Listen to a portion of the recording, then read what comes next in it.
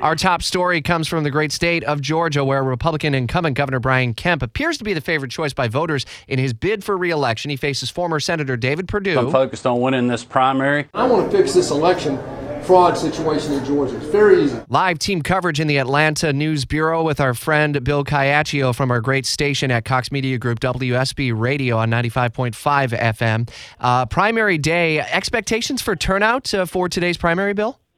Yeah, Rich, we're expecting big turnout. In fact, over 850,000 people have already voted early ahead of today's primary, and that is just smashing all kinds of record for early turnout.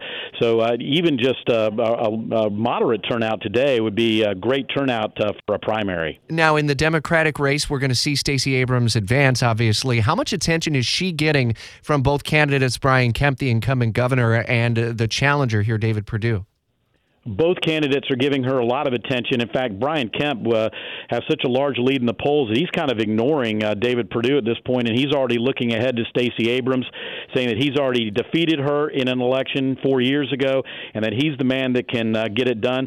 Well, Perdue kind of has the same message. He says he thinks Kemp's divided the party, the Republican Party in Georgia, and he thinks that he has the best shot at beating Abrams in November. Bill, in the closing days of this campaign, we saw a split in that former Vice President Mike Pence was campaigning with Brian Kemp, of course, former President Trump endorsing David Perdue. Is there some thinking among the politicos there that everyone coalesces around Kemp after this, or is it just too bitter given 2020's election?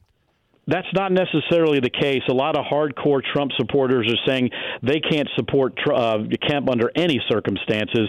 So I think he's going to have a lot of fence mending to do in the months leading up to the general election if he does, in fact, win. So that's going to be one of the things to watch heading into November is whether or not the Republicans can get all their voters out to the polls to defeat Abrams. Polls open now and for 12 hours till about 7 o'clock tonight? Yep.